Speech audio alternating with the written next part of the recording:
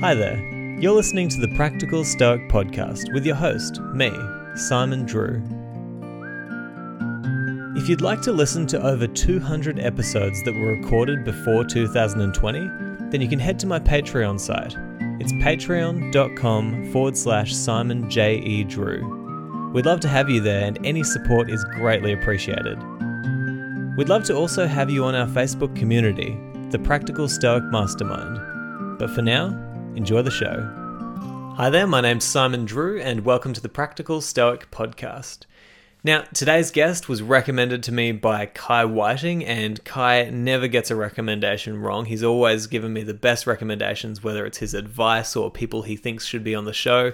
And so I was very excited to have this guest on the show, none other than Piotr Stankiewicz. Now, I'm probably absolutely butchering the name pronunciation, but he does go by Peter as well. Now, Peter, we just had such a wonderful conversation talking about some of the elements of Stoicism that we agree on, some of the elements that we disagree on, talking about some of the elements of Stoicism that really are less defined. And it was just such a refreshing conversation. So mutually beneficial is the word I would use. And so very excited for you guys to listen to this. And I'm going to tell you a little bit about him before we jump into the episode. And just so you know, you've got all of the links to where you can find his books and everything that he does online in the show notes as well. So Piotr Stankiewicz is a philosopher and author, and also a promoter of reformed Stoicism. He's the author of Does Happiness Write Blank Pages? On Happiness and Artistic Creativity, a manual for reformed Stoicism, and other books. He writes in English and Polish, and he is a member of the Modern Stoicism team. And as I may have mentioned, he's based in Warsaw, Poland. So Peter was such a wonderful guest. I'm excited for you to listen to this. So without any further ado, I present to you Piotr Stankiewicz. Peter, I'm so glad to have you on the show. You came at high recommendation from one of my previous guests, Kai Whiting. And, I always love talking with Kai, so I imagine we're going to have just as good a conversation if he's recommending you so much. But I want to give you a little bit of an opportunity, seeing as you've never been on the podcast, to introduce yourself and maybe tell my audience a little bit more about what you're up to. So, thanks for having me. That's a very fine occasion to talk to you. Thanks for that. And yeah, Kai is absolutely a great guy. We met in London, I believe, like 2 years ago, and or 1.5 years ago during the Stoicon 2018, I guess. So about me, Stoicon already, the modern Stoicism movement. The idea is that which obviously you do know, I guess. And obviously your audience also knows, is that there is this thinking around that in the 21st century, in the 20s already, actually the year 2020 and so on, we can use the ancient philosophy of the Stoics, Marcus Aurelius, Seneca, Epictetus, and so on and so on and so on. And there is this entire movement called modern Stoicism. There is the new Stoa online. There are many ideas. Many books are being published about that. So I published my own, right? So my own take on Stoicism. I call it, and this book has been just released February, early March 2020. Yes, and the book is called Manual of Reformed Stoicism. And the idea is that basically we, in order to use the Stoic philosophy today, we need to reform it. We need to adjust. We need to interpret it properly so that it fits the modern times, our sensibility, and so on and so on and so on. So that's basically the idea for the that's for the idea for myself. What can I say? I live in the Warsaw area, Poland, and I'm a philosopher and author, writing books in English and Polish about Stoicism and about other things too. So awesome. So shoot me with questions. I love it. Thanks so much for sharing that. And I guess the first thing that I'd probably start, this might be a good place to start the conversation, is to ask you, seeing as you've written, this manual of reformed Stoicism, Yes. and you obviously think that we need to bring it into a modern time, which I absolutely wholeheartedly agree with. What do you think that the Stoics got right, and what do you think that they might have got wrong, or not necessarily wrong, but Oh boy, in a different that's a context? serious Like, question to be. I know there's a That, lot to go through, but maybe if you picked one or two things from each side. that's a bomb. That's a huge question. So I don't really think that in my take. I mean, I don't really see that the ancient Stoics did something, got something wrong. It's not about kind of right or wrong, because basically I do believe in the general message or the attitude they suggest we might want to assume in our life in order to deal with life properly. I do believe that we need to kind of express that same message and the same attitude in the modern language, in the modern conceptual framework, so to speak, and that we need to, we need to factor in everything that happened during the last 2 millennia in philosophy, science, but also in politics and social stuff, and so on and so on and so on. It's just we blindside ourselves if we don't see that that things have changed, and that we need to put a bit of a new angle. So that's the idea about this reformation, not pointing out that certain things were wrong, but kind of trying to translate that into our modern way of thinking. And about the things they, as you said, they got right. So I wrote 2 books on Stoicism in English alone. So I do believe they've gotten a lot of things right. But one thing that's and this is how I begin my book. One thing I believe is kind of timelessly correct and universally applicable, and this kind of a great message of Stoicism that is and has been and always will be valid and relevant, is obviously the something that you obviously know. I mean, the idea that things are divided into things that we do control and things that we do not control. So this is something I believe, this is a very fine example of something that hasn't changed. That this idea is so logically so simple, so powerful, so kind of pristine, that we just have it, and this one doesn't change at all. I love it. That's for instance for one. Yeah. And I think I assume that both you and the audience knows that the basics, right? I mean, of course. I'm always happy to delve a little bit deeper into the basics, just because it's interesting to see different people's interpretations, right? Because obviously, everybody who reads the Stoics gets something different out of them that's really important to them. And I actually, had a chance to read, the first few bits of your new book. Yes, it's available online. Yes, that's true. Yeah, and you started off with this statement, which I think is another one of those things that is, almost irrefutably true, like this ancient truth that we've understood for so long, which is, you said that the world we live in is not a world of facts, things, and events, but a world of our narratives about facts, things, and events, which I think is incredibly true. I mean, even right back down to our language, it's like, the words that we use are our way of bringing into being some sort of interpretation of the world around us, right? Like some sort of narrative about the world. And can you speak to how important that is for people to realize that and how you even can rationalize, how you can get to that understanding when everything seems so real, like everything that is in our lives seems so factual and real, what we're experiencing. Does it seem so? Okay, so first of all, I will speak to you, saying that I already like this interview, because this is again a very fine question, kind of developing the conversation here, because what you're asking is actually, I think, a very good example to discuss what we had earlier. That is the concept of how the kind of angle or take on certain Stoic ideas should be changed or amended today in order to make it more contemporary, more modern. And this is a perfect example, because we do not, the world we live in is made of not facts themselves, but our narratives about those facts. And this is something that kind of sounds fresh, I believe, and sounds 21st century. But this is actually a translation or reinterpretation of what Marcus Aurelius was saying about impressions or conceptions, depending on the translation, right?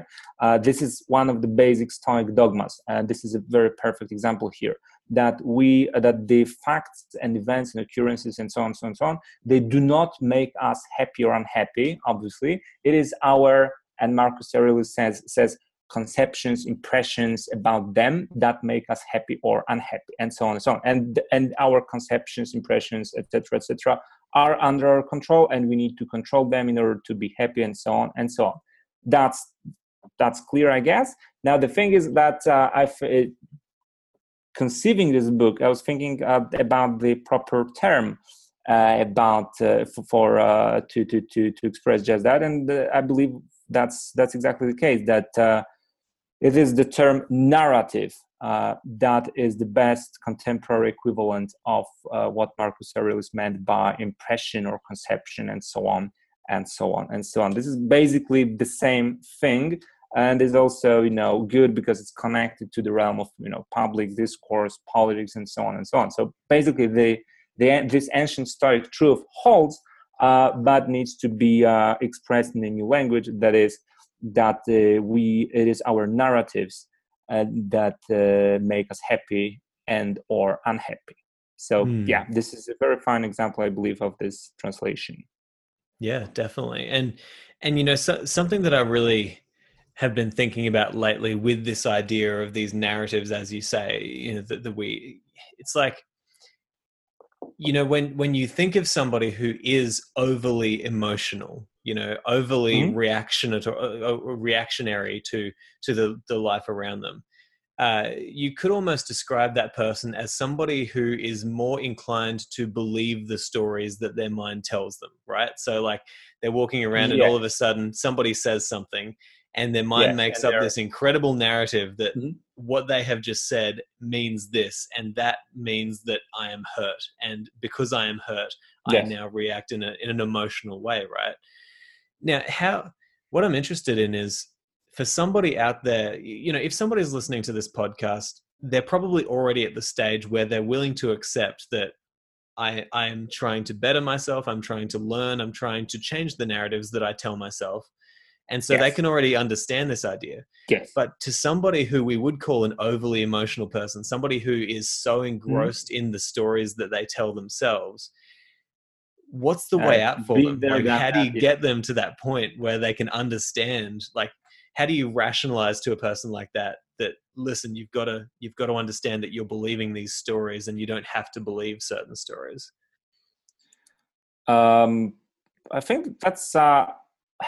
I think we may say at this point that some people just don't want to get there. I mean, certain people are, as you said, overly emotional or kind of caught up in their own stories, and they just Stoicism doesn't appeal to them. So that's and that's another kind of calibration or transformation or reinterpretation between Reformed Stoicism today and ancient Stoicism. That I don't think that Stoicism is kind of one size fits all answer for everyone. There are, I believe, certain people who will simply not accept Stoicism because it doesn't, it doesn't suit, it doesn't fit in their mindset, in their way of being, and they will go about their lives their way, and they will be maybe not happy, but they'll try to flourish on some different path. So, and I think that in the 21st century, again, we as Stoics, we shouldn't impose on everyone the Stoic dogmas. I mean, certain people will obviously disagree with them, and will just go about their lives. So that's one thing to say. I think that we need to accept and agree that Stoicism is not for everyone, that it requires certain willingness to take on this message. So that's one thing. But if someone wants to, and majority of folks, I guess, will benefit from Stoicism. Basically, I did benefit myself greatly, of course. I think the key message here is to kind of identify what those narratives are, because when we use the word narrative, we kind of open ourselves to the to this thinking that, you know, there's this kind of voice in our head. And I don't mean like psychological problems and, you know, hearing voices, that kind of stuff, but there is this kind of a voice that is with us all the time. I mean, from the time we wake up in the morning till we go to bed, that kind of narrates everything, interprets everything, kind of puts an angle on everything that happens. And this is basically it. This is this kind of stream, not stream of consciousness, but stream of thoughts, stream of narratives that makes up this kind of voice in the head. And the big thing is to kind of identify that, and then realize that we are not, that we are something else than that voice, right? That there is a kind of that there is a gap between myself, whatever that is, and this voice, this narrative, that I do not have to rely on it all the time, that I don't have to trust it all the time, that I can disobey this voice, that I can try to control it. So this is the first thing. I believe the realization that I'm not subdued, that I'm not inferior to that voice, that I can try to control it. That's the first step, and I believe it all goes from there.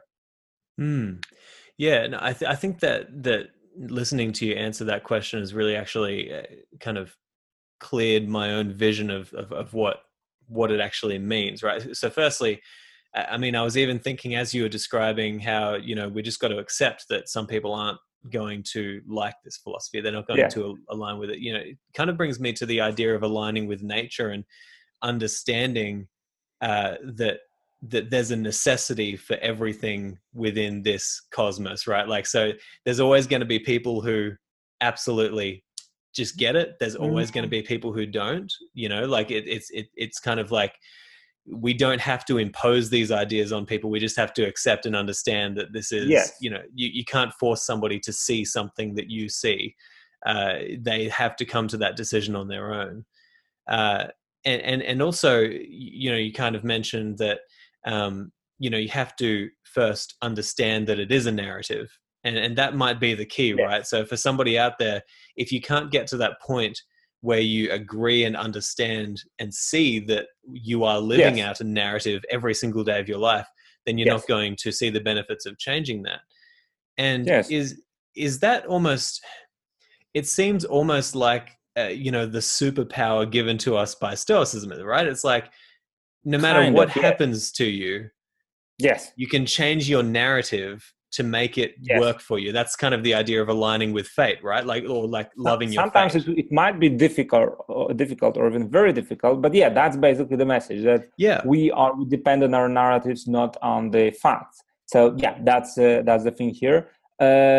About what you said earlier, the thing is that I mean, we in the modern time, in Reform Stoicism, and in today in general, we need to accept that people are far more you know, diverse than what the ancient Stoics tended to think, right? I mean, in my view, they were kind of pushing a more universal, as I said, one size fits all kind of answer.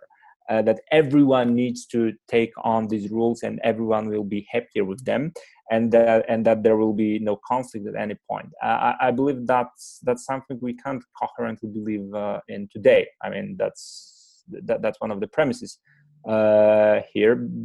And what you said about the narratives, I believe that's a fine criterion here, right? That if someone is not trying to, that this kind of tells a Stoic or aspiring Stoic from someone who is not an aspiring Stoic at all, that we need to try to you know, negotiate and navigate with the narratives we have. If someone is not willing to do that, they will not follow the Stoic way. That's basically the point of divergence here. And you used the word negotiate. That's exactly the word that I've used with you know, even with my coaching clients and stuff. It's like, something will happen to you and you will immediately come up with a story in your mind about exactly what that means. At the start, this is the perfect description. If something happens, then Hmm. 1/4 of a second passes, and then Yeah. you are ready with a story in your head. And the whole Yeah. point is that we need to, as you sure know, Hmm. we need to kind of invest in this gap between fact and the story, and from Yeah. there everything takes on. Yeah, and a lot of people think that it's going to be a quick process, but I have found for myself at least that Mm-hmm. the process is less of an immediate gratification. It's more of a long-term negotiation with those Yes. stories. Coming back to that word, it's like at the start, it might be really hard for you to change that story, as it is for many people, because you've lived with that story your whole life, right? So you can't just expect it to Yes, immediately go away. which is what psychotherapy teaches us, that it takes years to change. Yeah. Yeah, absolutely. So over time, you might say, okay, I'm willing to give you, you know, maybe we'll go 50-50 here. I'll believe you halfway. And then the other halfway, I will try and change my reaction to this story. And then maybe next time the story only takes up 40%, and then 30%, and then 10%, until you're Yes, able and to more then you clearly. sleep, and then you slip back to to zero to 100%, and you have to start all over. I Yeah. believe that what we are talking about right now is another way to fairly characterize the way of reform Stoicism. That is the that we accept that it is a process. It is not, I mean, there is this element of epiphany, for example, when we realize that division into things in our power and not in our power, when we realize that we live by narratives and the stories and not by facts themselves. There is this kind of moment of epiphany, yes, but basically it's just the beginnings. The process is much harder and much longer. And it's not true, I think, that once you, and this is again something that the ancients might have believed in, at least on some reading, that once you get there, once you become a Stoic, then you will be a Stoic for the rest of your life. I do not think that way. The risk of of falling down and the risk of failure is always there, and then you start the whole process all over, because it's all about the stories. It's how we are used to think about ourselves, how we are used to tell this story that goes on and on in our head. So we can change that, but it is difficult. It's a habit we need to change. Yeah. No, yeah, absolutely. And I think that really Stoicism goes a long way to helping us to do that. And so, Yes. I'd like to go a little bit deeper into your kind of your view that it isn't for everyone. Yes. What makes it not for everyone? Like, and I don't mean, obviously I And understand that not everybody's going to immediately grasp it, but what yes. makes it not so I would see it as something personally that could be extremely helpful to anyone who is willing to allow it into their worldview, right? But what would make it not great for somebody? I don't And know what if do I you phrased that think, correctly. Yeah. if I can turn the table for just a second, what do you think about that? Okay. So I could definitely see, for example, that for some people, based on their life experience and their current worldviews, if they were to mix Stoicism with that, it could actually lead to a certain complacency, a Hmm. certain acceptance of a very bad lot in life, even though Hmm. they Yeah. have the ability to change it. There's certain Yes. situations where if you The mix problem of Stoicism with a passivity. Yes. worldview and a current existence, right, you might Hmm. lead down a negative path. But if you Exactly. Yes. understand Stoicism on the level that maybe you understand it, right, surely, Hopefully. Yes. yeah, that's it. There's always that hope. But if you move past that, if you get to the stage where somebody has accepted that there are some ancient truths here that play a role in our lives, and they're able to see the value in these exercises, I'm not, and I'm completely open to being proved wrong. Like, like what would make it not valuable for somebody? So yeah, what you said is something I fully agree with. That is that, and I already wrote about it, and I call it the conservative misinterpretation of Stoicism. That if we read it wrong on some level, it can lead to a kind of superficial conclusion that Stoicism is about just sitting down, doing nothing, and just basically accepting what is happening in this kind of passive, failed way. And I argue in both my books that this is obviously the wrong reading of Stoicism, and we shouldn't go down that avenue, because Stoicism is much more active philosophy of action, of living an active life, and so on and so on and so on. So that's one possible misunderstanding. Now, getting back to the original question, which is very, very fair. Obviously, my answer is that certain artists might be folks who are not interested in Stoicism. What I mean is that in general, there will be people who might want to pursue, generally speaking, other things than happiness in our life, right? One of the absolutely key premises of Stoicism is that we are seeking happiness. The goal of it all is to find a better way to live to live a better, more fulfilled, more satisfying, happier, eudaimonia, full of eudaimonia life, and so on, however we want to call that. This is the direction of Stoicism. This is all about that. But the thing is that there are certain people who will prefer to seek other things in life. For example, creative fulfillment, creating something, a work of art, something which is valuable in not the Stoic way, but the artistic way. And this is my favorite example, of course, because I wrote an entire book on that. Is there a paradox? Is there a problem between the Stoic ideal and the creative ideal on the other hand? And as we all know from the history of art and literature, there are many authors and many artists who kind of lived lives that had nothing to do with what we think about in Stoicism, right? And that's the problem. That's just on some level. Some say it is a stereotype, but on some level it is not. It is a deep decision that we, for example, being an artist, I want to create. That's the first, final, and foremost, vocation in my life, and I go with that. And if that brings me misery or happiness, I just embrace that. And this is a perfectly legit way to go, and this kind of culturally praised. We know those great artists and so on and so on. But it is something different than Stoicism. So that's one way to answer that some people just don't really want happiness, and for example, those may be artists. Yeah.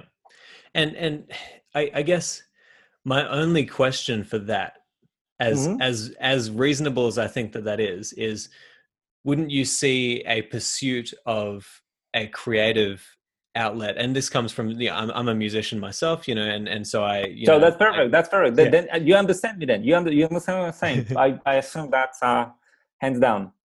Yeah, of course. And so I understand that there's you want to reach a creative pursuit, but the creation of that creative pursuit brings me a lot of meaning in my life, right? It brings me a certain amount of happiness that is simply a byproduct of being a more effective human being, right? But is it still Stoicism? Well, that's my question. Yes. You see, yeah. I see. I'm not too sure if I'm trying to understand whether Stoicism is a framework for thinking effectively more than it is I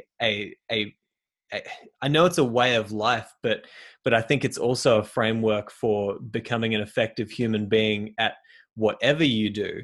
And that's why we see so many people doing so many different things. I agree 100%. But yeah. Yes. Yes, it is a way to. I totally agree with all the phrases. A way of being a more efficient human being, a more effective person, to be happier, to think more, to think in a better way. This kind of the way of thinking and way of doing things, the principles of thought and conduct. These are all the phrases I believe you can find in my book. Some of them verbatim. So yeah, I totally agree with that. Now the real positively philosophical thing here is that whether or not happiness attained in a non-Stoic way, is it still Stoic happiness? which may Yeah. seem a little confusing, but I believe that's a point here. And my answer might be, I would lean to say no, in the sense that if an artist achieves creative fulfillment, produces something great, and it is socially praised, and so on and so on and so on, there is this feeling of fulfillment, some deep satisfaction, however you want to call that, but it is something different, I believe, than at least in many cases different than what we are trying to pursue in Stoicism, and hence this kind of a tension between artists and the Stoics, right? The fulfillment of the creative process and the fame that may come from our artistic pursuits, it's something different than the Stoic stuff, I believe. Although, so that's one way to think about that. But although, on the other hand, there would be, this refers, I believe, to only to some artists. There are many other guys who will be perfectly happy with Stoicism, who will find Stoicism helping their creative endeavors. And obviously, which happens all the time, if your work goes unrecognized and no one listens to your music, no one reads your books, and so on and so on, Stoicism will obviously help with that. By it's not about it's not in our control, and so on and so on. So this is the story here, I believe. Yeah, and this is such an interesting discussion for me, because I think now that I think about it, I agree that there's a different type of happiness, right? So if you're an artist who seeks that kind of that praise from society for your work, every artist goes into their own creations hoping that maybe one day it will be recognized by someone, right, as beautiful. Yes, I will mildly agree. Yes, but you might also make the argument that some of the greatest artists in any field of culture within our societies are those artists who may have had a very Stoic approach to it, in that it was all about the process for them, not about the end. It was about, they didn't give a damn what anybody thought about their art, because their art was only an expression of themselves and not an expression of anything that they wanted society to appreciate, right? So that's why art pushes the boundaries, right? Because it's like, I don't care what you think. Yeah.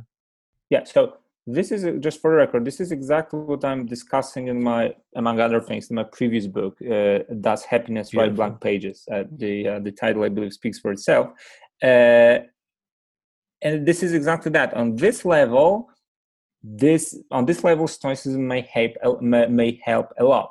That in artistic activity, in creative activity in general, there is something, or there should be, at least I believe there should be, this element of focusing on what you are trying to do and not what other people will or do say about that. And this converges nicely with Stoicism. And obviously there would be certain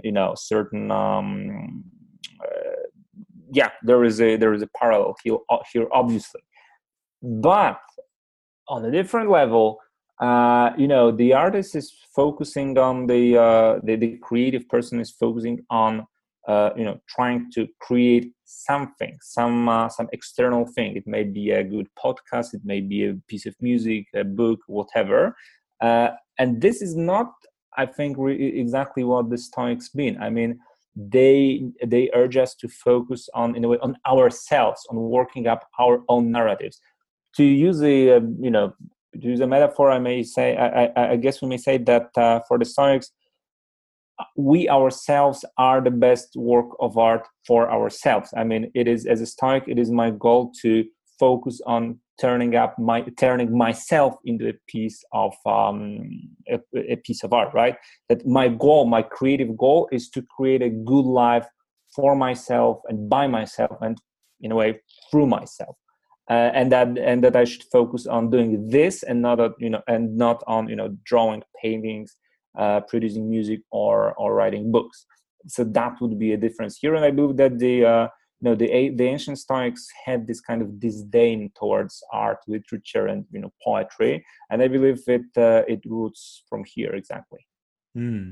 No, Dan, this is such an interesting discussion. I'm loving this, Peter, because, I've been thinking about that a lot lately as well. It's like, one of the reasons I don't want to draw I don't want to draw a massive connection between something like Christianity and Stoicism, right? Because they're completely different things. Like one requires you to believe in something that might not necessarily be completely provable. The other is a philosophy where we talk about ideas, right? And so, but the connection that I would draw in this circumstance is, you might argue that one of the reasons why religions have been so good at taking such a common place within our societies is because of their embracing of culture, right? Their embracing of arts and music and like Okay, well, that's a good point. Okay. there's like a real importance there for bringing music, because music is, to me, even music and art is nothing but a representation of the beauty of the world that we live in, right? All music and art it's you might call it a direct image of nature, right? It mimics the sounds that we hear in nature, and has always done that since we're playing drums and all sorts of things.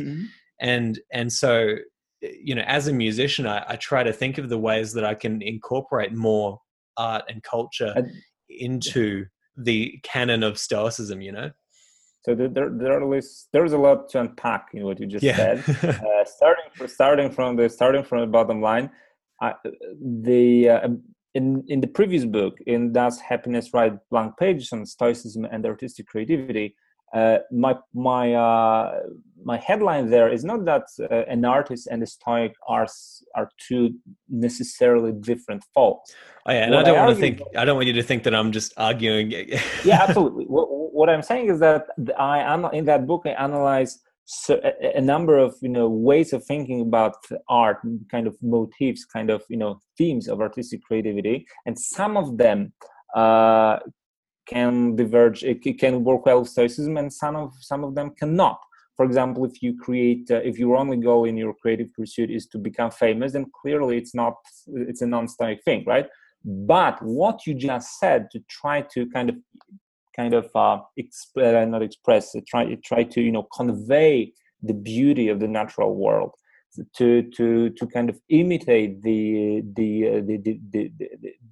beauty of things, of natural things in your music, poetry, or whatever, that would be a Stoic thing. I think, yeah, that we may agree here, right? That with the, now not in the Reformed Stoicism, but in ancient Stoicism, there's obviously this was this clear thinking that the world is a great place and everything is beautiful, kind of well arranged, and so well tuned in, and so on and so on and so on. And if you, particularly by music, if you try to kind of tune into that and express that, then that's a Stoic thing. So this approach to artistic creativity can work well with Stoicism. So I agree here. Yeah. And that's a fair point to be made, that there are kind of different aspects here. So that would be one thing. For the other, I can tell you this, just as a quick detour. Yesterday, I got an email that for I believe 5 or 6 weeks, all the classes I have at University of Warsaw, all classes entirely, will be cancelled for over a month here at University of Warsaw. So I won't see my students in philosophy of religion course for some time till mid-April. But when we're back in class, I will totally bring up to them that point, because this is something I teach a course of philosophy and religion, and this is something we didn't really touch so far. That the good point you made here, that the kind of power of religion, the popularity, the thing that religion is with us since time immemorial, and it isn't going anywhere, definitely anytime soon. It is kind of propelled by the fact that religion, at least Christianity, kind of embraces various aspects of cultural life, right? That religions maybe paradoxically are somehow open to earthly life and their various aspects like culture, like art, and so on and so on and so on. At least they used to be, and that's a good factor here. And yes, and here there would be this kind of a non-obvious difference between Stoicism and the religion, Christianity, to put it plainly. That Stoicism is much more, in a way, focused on itself, in a way, while Christianity, is much more multifaceted and has these connections with arts and other things. Stoicism is much more self-contained, and that would be a fair point here. And I actually I love what you said about going back to the idea of like you being the art piece, right? Like you're the artwork and the world that we live in. Yeah. And for me, honestly, lately I've been really finding so many things just exquisitely beautiful, right? Because I'm learning more about the Stoic idea of aligning with nature, and I really think that it's a call to kind of come home, right, and understand that, look, all of this, it's beautiful, but look at Marcus Aurelius looking at a loaf of bread and saying, how exquisite is it that this bread is just cracking in these certain formations at the top, and just finding just the natural parts of the world that we live in so beautiful and seeing them as an art piece, right? Or listening to nature and experiencing how incredible that is, or experiencing how beautiful it is to become the very best person that you can be. Like that is an expression of the kind of divinity, you might say, that the Stoics talked about in the cosmos, right? Like it's really. So how do you view the idea of aligning with nature? What is your perspective on that? So yes, so finally the time has come to say something controversial, because I don't really believe in aligning ourselves with nature, and let me explain that. Obviously, as you know, as and the audience probably knows already, this is one of the key Stoic, I don't know, dogmas, or even something more than dogma, that we need to live consistently with nature, conformably to nature. We need to follow nature, and so on and so on and so on. The problem with that, and this is kind of a banner thing for Stoicism, one defining characteristic, as it is usually conveying. The problem here, and this is probably one of the biggest differences between my own approach, between Reformed Stoicism and Ancient Stoicism, is that I don't really believe in following nature. In the sense, I'm not saying that, just to be precise, I'm not saying that the ancient Stoics were wrong, just to use your phrase, in their idea of following nature. It made sense. That would be a good line.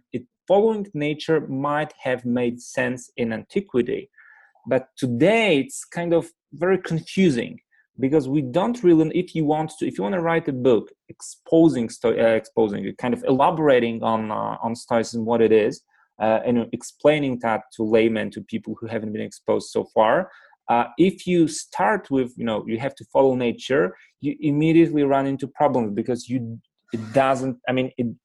don't really know what you're talking about. If you read Marcus Aurelius, the idea of nature and following nature was kind of obvious, self-evident to him. He never actually, in a way, he never explains what it means to follow nature, at least not in the sense I have in mind.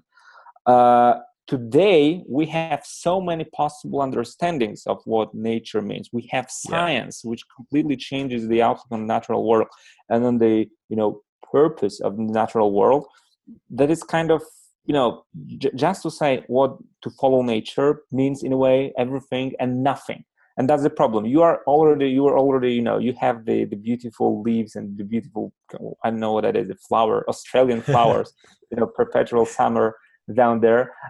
You were saying about the beauty of the natural world, using the adjective natural of, flowers, trees, nature, when you go out and appreciate all that it is, all what is out there in the biological environment here on Earth. And that's one way to go. But, there is nothing in the Marcus Aurelius that and in other Stoics that kind of proves that this was their line of thinking.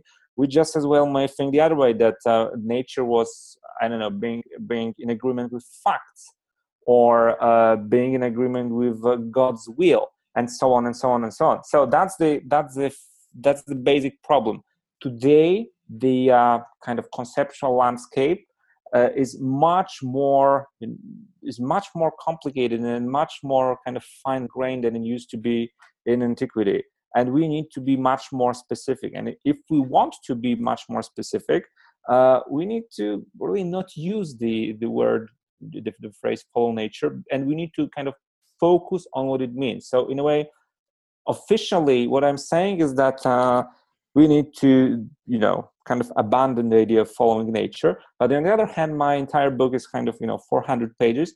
And the only thing it does, it explains in modern language what it means to follow nature today, right? So this is the entire thing, that we don't have, if you say follow nature, you'll kind of get stuck right in the beginning. The whole thing is about to explain what it means without really doing the recurse to the term nature. And this is a bit of a controversial thing, because vast majority of Stoics basically still repeats this phrase, follow nature. The problem is that it is a very complex thing to understand what we are talking about. Yeah, I actually completely agree with you. Like when you started saying, that you don't necessarily think that it has a place anymore, I was slightly confused. But I think what you're saying is that it's a problem of definitions, right? Like I know for myself, for the first 2 years of doing this podcast, I didn't really touch on the idea of aligning with nature much at all, simply because I didn't understand it. And I didn't know where to go to understand it, right? So basically, that's my point. Yeah. Yeah, there's so many different interpretations. You could say, yes, well, you appreciate the beauty of nature, but I really think that it comes down to aligning with things that cannot be otherwise. These just natural laws of the universe that we now know are just factual, right? And you have to deal with it. For example, if you wake up in the morning and it's raining outside, don't get angry at the fact that it's raining outside, because it cannot be otherwise, right? Yeah, but I prefer, the thing here is that it's better to explain that through the things that are not within your power, right? Yeah. Because then you're providing a specific principle, specific kind of code for thinking that way. When you say that things cannot be otherwise, it's kind of, again, it's to the rain example. It's an umbrella idea, which saves us from the rain down there, but it doesn't really explain anything. I mean, if I feel, if I get the coronavirus, then what does it mean that I need to follow nature? It doesn't mean that I can't go to the hospital and seek treatment because it is natural that I have to be sick. That's the problem here. That the concept of nature not only has many meanings today, but it also evolves. It used to mean, in the 19th century, it would mean something completely different than it means today, right?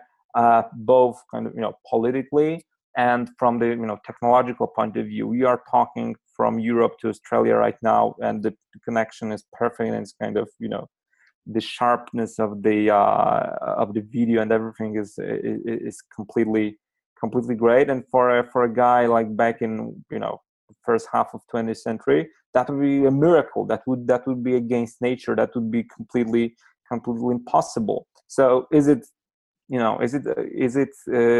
consistent with nature that we even speak, or is it not? That's the problem. It changes and it evolves. Back in the ancient times, the idea of having having glasses would be against nature. Just nature says that you need to get blind and your vision needs to be out of focus, and you shouldn't do anything about that. This is in the modern world, this approach is very problematic.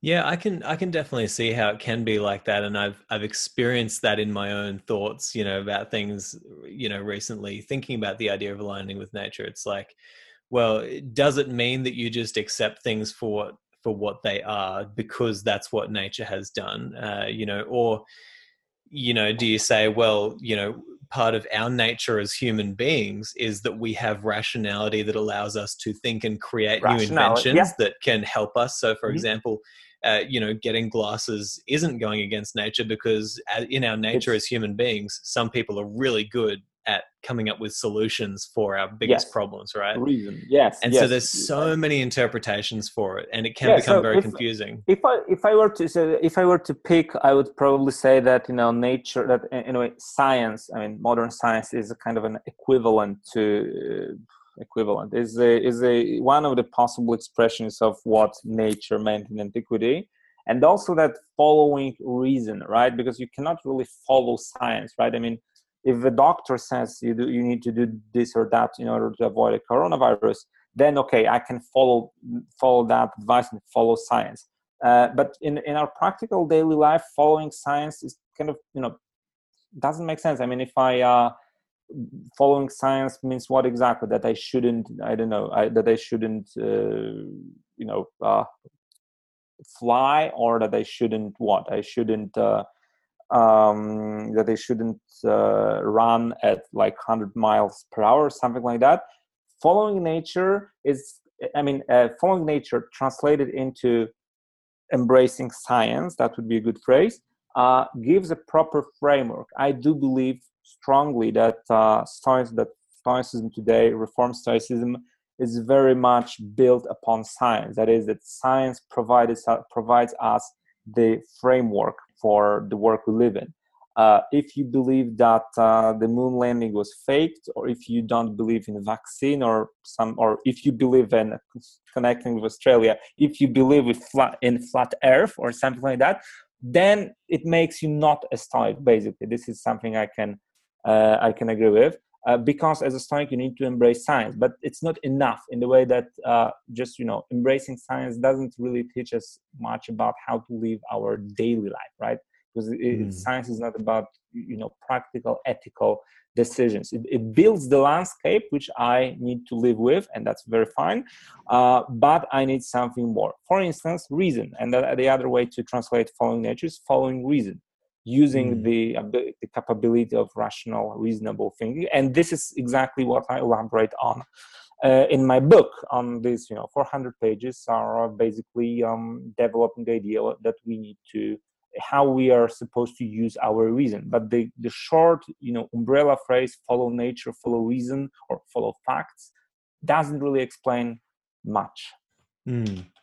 Yeah, I think that there's a lot of value in what you're saying there, and I know a lot of people tend to really lean it. Like, obviously, everybody would agree that following science, like we should all lean unto the scientific understanding of the world, right? Yes. We need to Yes, trust that there are people mm-hmm. out there who know far more than we do, that might actually teach us something about how the world works.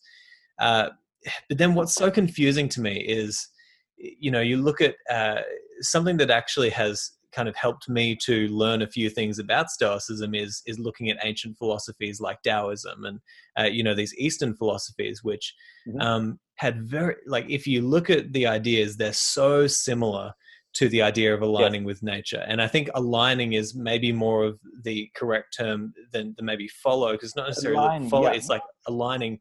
And in Taoism, they, one of the central tenets is, for example, not to force anything, and to maybe see that your own rationality could at times be your worst enemy, because it's the very thing that moves you towards desiring so much, right? And that maybe, the only way that I can really conceptualize it is that maybe if we are a part of the whole, and maybe if every other creature on Earth simply just knows what to do biologically, maybe by quieting the mind and stepping outside of our own overthinking mind from time to time, we can align with a certain biological compass that could even explain things, for example, like intuition, or things that we just don't understand, but sometimes they just work. And this has been what's really interesting to me, just not necessarily claiming that these are facts, but looking at different philosophies and ancient truths that can teach us about even the natural world, right? And what it means to be a human.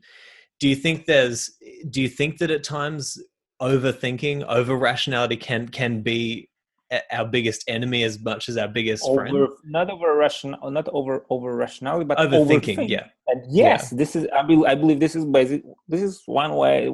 This is the Stoic message that and that's why, getting back to the word narratives, that's why those narratives and this voice in our head can be so problematic, because mostly when our narratives, when the story in our head leads us astray, it's when when we kind of overthink or over confuse, when we put through our thoughts, we put more in the facts and events than actually is there, right? And these are, all the obvious examples. I go catch the bus, and I miss the bus, and then I say, oh Jesus, it's always me, I can never get the bus, I'm a failure, and my life is one big failure, and that kind of stuff. And this happens, right? And this is basically this what I believe we agree here, that this is overthinking, over rationalizing, not a good word, but over creating too much interpretation and wrong interpretation to boot. In this sense, I agree 100%. And from my personal experience with trying to calibrate my mind stoically, this is basically 80% of the effort you put in, that you need to stop your mind off leading you astray. You need to kind of cut down these narratives, because you mostly over create problems. You see problems when they aren't there, and so on and so on. So here I would perfectly agree, and it's a story that is there. I mean, many people I think will feel the same way. That is most of the problem. And this is again something I believe that psychotherapy teaches us, that we put too much thought in this negative, over problematic way in things. So yeah, I agree with that. Now on embracing science and embracing the scientific attitude of sticking to what we know, I won't talk much about Eastern philosophy, because I'm not really an expert there.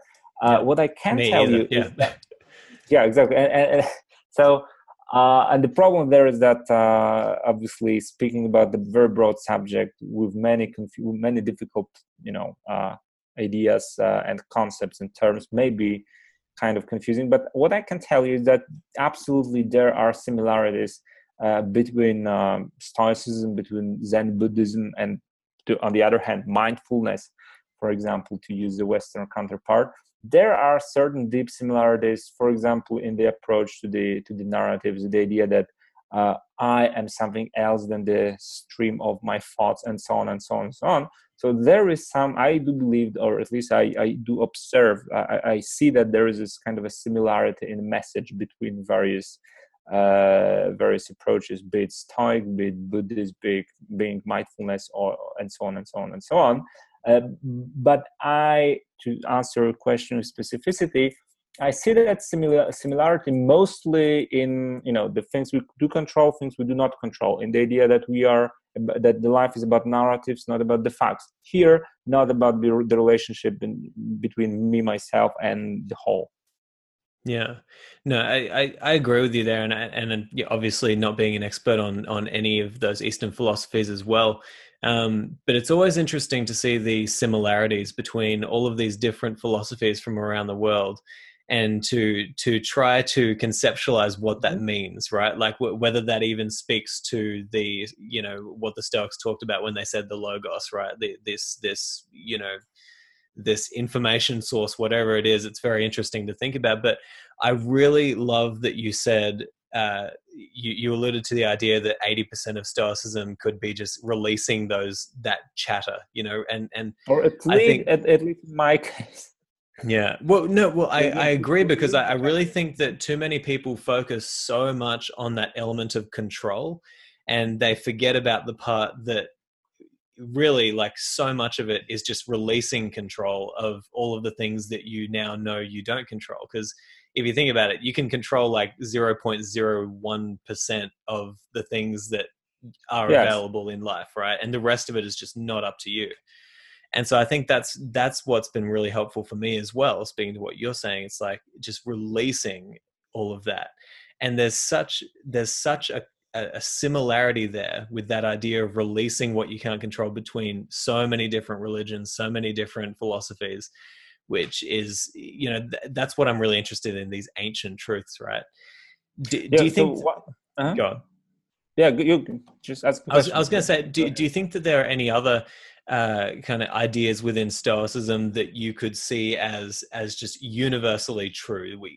It's just impossible to see any other way once you understand it.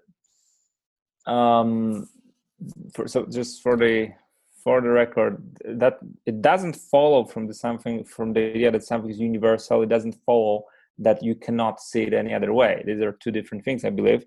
But yeah, there are many points like that. For example, the idea, I call it the idea of being prepared for the evil things that may happen. In my book, I call it anticipate mishap. And then in Latin, it was called premeditatio malorum, that is to premeditate the bad malum, the bad thing. And this is exactly what modern psychology says about the so-called negative visualization, right? That that if you are anticipating something which might possibly go the wrong way, if you visualize it kind of in a colorful, precise way beforehand, then if it really happens, you will be maybe not relieved, but you will be prepared. And this is something absolutely coherent with what the Stoics had to say, and I do speak about that. I do discuss that in the book, and there is a 200% coherence between this and modern science and psychology. So that would be one thing, and I believe it works. I mean, it just works. If you may not want to use that, if you don't want, then you don't have to. But there is no denying that it just works. And this kind of certain amount of those mind hacks, we may say, that the Stoics taught us. They are to be simply confirmed, and there is evidence in modern psychology, like negative visualization and other things. So yeah, there are many similarities like that, and I believe, the question about why. I mean, one may say that there is certain, on some level, that there is certain deep human nature which remains intact over time, and different times and different cultures just try to explore it, and that's why. But it's still the same, and that's why they come up with very similar answers. That's a bit conservative answer. Conservative approach. But yeah, those similarities are there definitely, and in a way, the similarities between ancient Stoicism and modern and reformed Stoicism are one of are a fine example that we, despite two millennia passing, despite the passing of the 2 millennia, we are still able to connect with the same truths and the same attitudes to life. So, yeah. Yeah, it's something to explore anyway. It's such a touchy subject because it can lead you down all sorts of rabbit holes. But it's really interesting. I appreciate you sharing that. And honestly, like, this has just been such a great conversation. And I just want to thank you again, Peter, for sharing all of your insights and I just wanted to ask one more question of you. Yeah. So you actually spent a lot of time with Lawrence Becker, is that right? How do you know that? From Kai, right? He did. Yes. So Lawrence Becker was a friend and kind of a mentor to me. Yes, that's true. And I also was in my thinking about Stoicism, I was very heavily influenced by his book A New Stoicism from back in 1998, first published 1998. And yeah, that's a huge influence, huge impact here.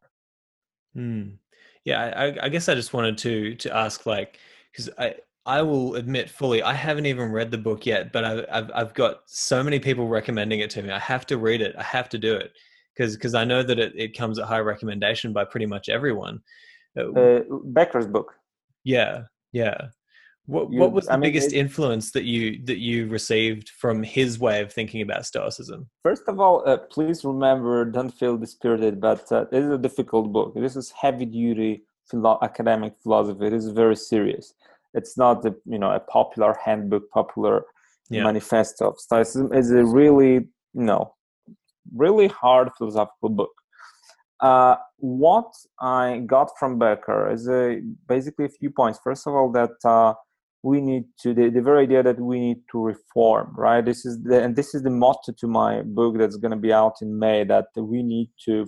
It is very curious to think what would Stoicism look like today if it had this 2,000 years continuous history. If it had the chance to react to to Newton, to Descartes, to Kant, Hegel, and so on, and to the advent of science, and so on and so on. So this idea that we need to, in a way, think up Stoicism again, try to express it today, kind of make up for the time lost. So this is one of the absolutely basic ideas, but also that there is the problem with nature, that following nature is a problematic concept, and we shouldn't simply repeat that without second thought, because it is a much more complicated thing today than used to be back then. And here I, in a way, go one step further than Becker, because what he says basically is that we need to understand consistency with nature is consistency with facts, which is true, but which is, I believe, true, but I believe that at this point we don't really need the term nature anymore. So we kind of need to take one more step. What he says about science, that science is in a way provider of the input data for our ethical and practical reasoning, and that again is an expression, is a present day expression of nature, of the ancient concept of nature. These would be, I believe, the things that I picked from him, and of course there is a great level of personal gratitude, because he also a very generous friend, trying to show me the ways how to do things, and how to on the practical level with the publishing industry and so on, how to do things and how to deal with them. So yeah, that's a really great.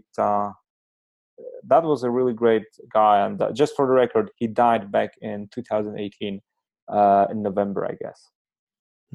Yeah, and I appreciate you sharing that, and I thought it'd be a good opportunity to kind of look back and see what you learned from him, and his kind of Yeah, legacy absolutely. lives on, right? Like, and that's what's so beautiful about this, and I appreciate that you're continuing that effort to reform Stoicism and bring it into a modern light, and try to really dig up these ideas, and I agree, it's been a long time, right? It's been a long time since it's had kind of a big resurgence. And so we kind of have a responsibility, seeing as there are so many ancient truths found in this philosophy. We have a responsibility to bring it into a modern context, right? And Yes, I believe so. Yeah. Yeah, that would be a cliche phrase, but yeah, we can say that the Stoic legacy lives on. Which on one hand it is a cliche, but on the other hand, do we really? I mean, Stoicism is having its momentum right now. I mean, it's everyone. I mean, some people are talking about Stoicism, and in a way, it is popular. Books are being published, and so on and so on. My books are not the only ones, of course, about Stoicism. There is a huge, there is a big, the entire cultural movement around that. But it's not really the thing with, like, I don't know, let's say,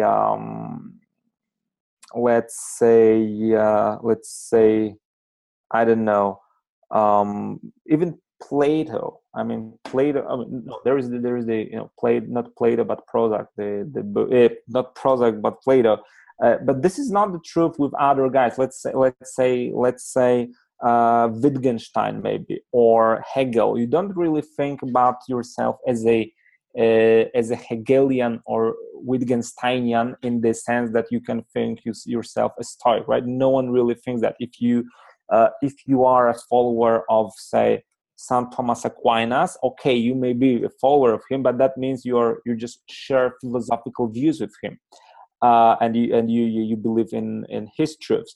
I mean, only the Stoics, in a way, do live continually in the way that they intended in the first place, as a school of life, as a way of living life. If you are again a Hegelian or Wittgensteinian or whatever, it is only the intellectual approach. It's an intellectual decision. It's not a it's not a real life decision. And here in Stoicism, this legacy continues to live also in the practical, mundane, everyday realm, and this is a great thing. And that's why I believe we need to we need to go on into the new millennium. So yeah, that's basically the thing. I love it. Yeah, no, that's beautiful. I think you're spot on. There needs to be a preservation of these ideas and a respectful interpretation of these ideas within the modern context. And preservation, but also reformation, reinterpretation, bringing it again to life, trying to live it in our own life, in our own cultural background, and so on and so on and so on. That's the basic message here. No, and I share this with many guys. Not only me, but also other authors. This is basically the idea behind the entire Stoic movement, I think. Yeah, no, absolutely. And I want to thank you for continuing the work. I want to thank you for coming on the show, Peter. This was seriously such a beautiful conversation, and I want to have you back as many times as possible. We may definitely execute that. Absolutely. Thank you very much. Thanks for having me. It was a good conversation. That's true. All right, so there you have it, my interview with Piotr Stankiewicz. Now, I hope you guys enjoyed that as much as I did. That was such a mutually beneficial conversation, and I'm so excited to have him back many, many more times. So make sure you head to his links, grab his books there as well, and also reach out to him and let him know how much you appreciated him being on the show. So I'll talk to you guys next time, but until then, I hope that this episode has helped you on your rise to the good life. Ciao. Thank you so much for listening to this episode of the Practical Stoic Podcast.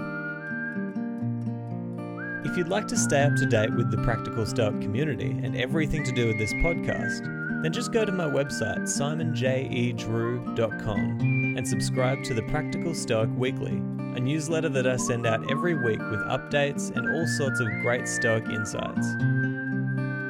You can also find me everywhere online by searching Simon J. E. Drew. See you next time.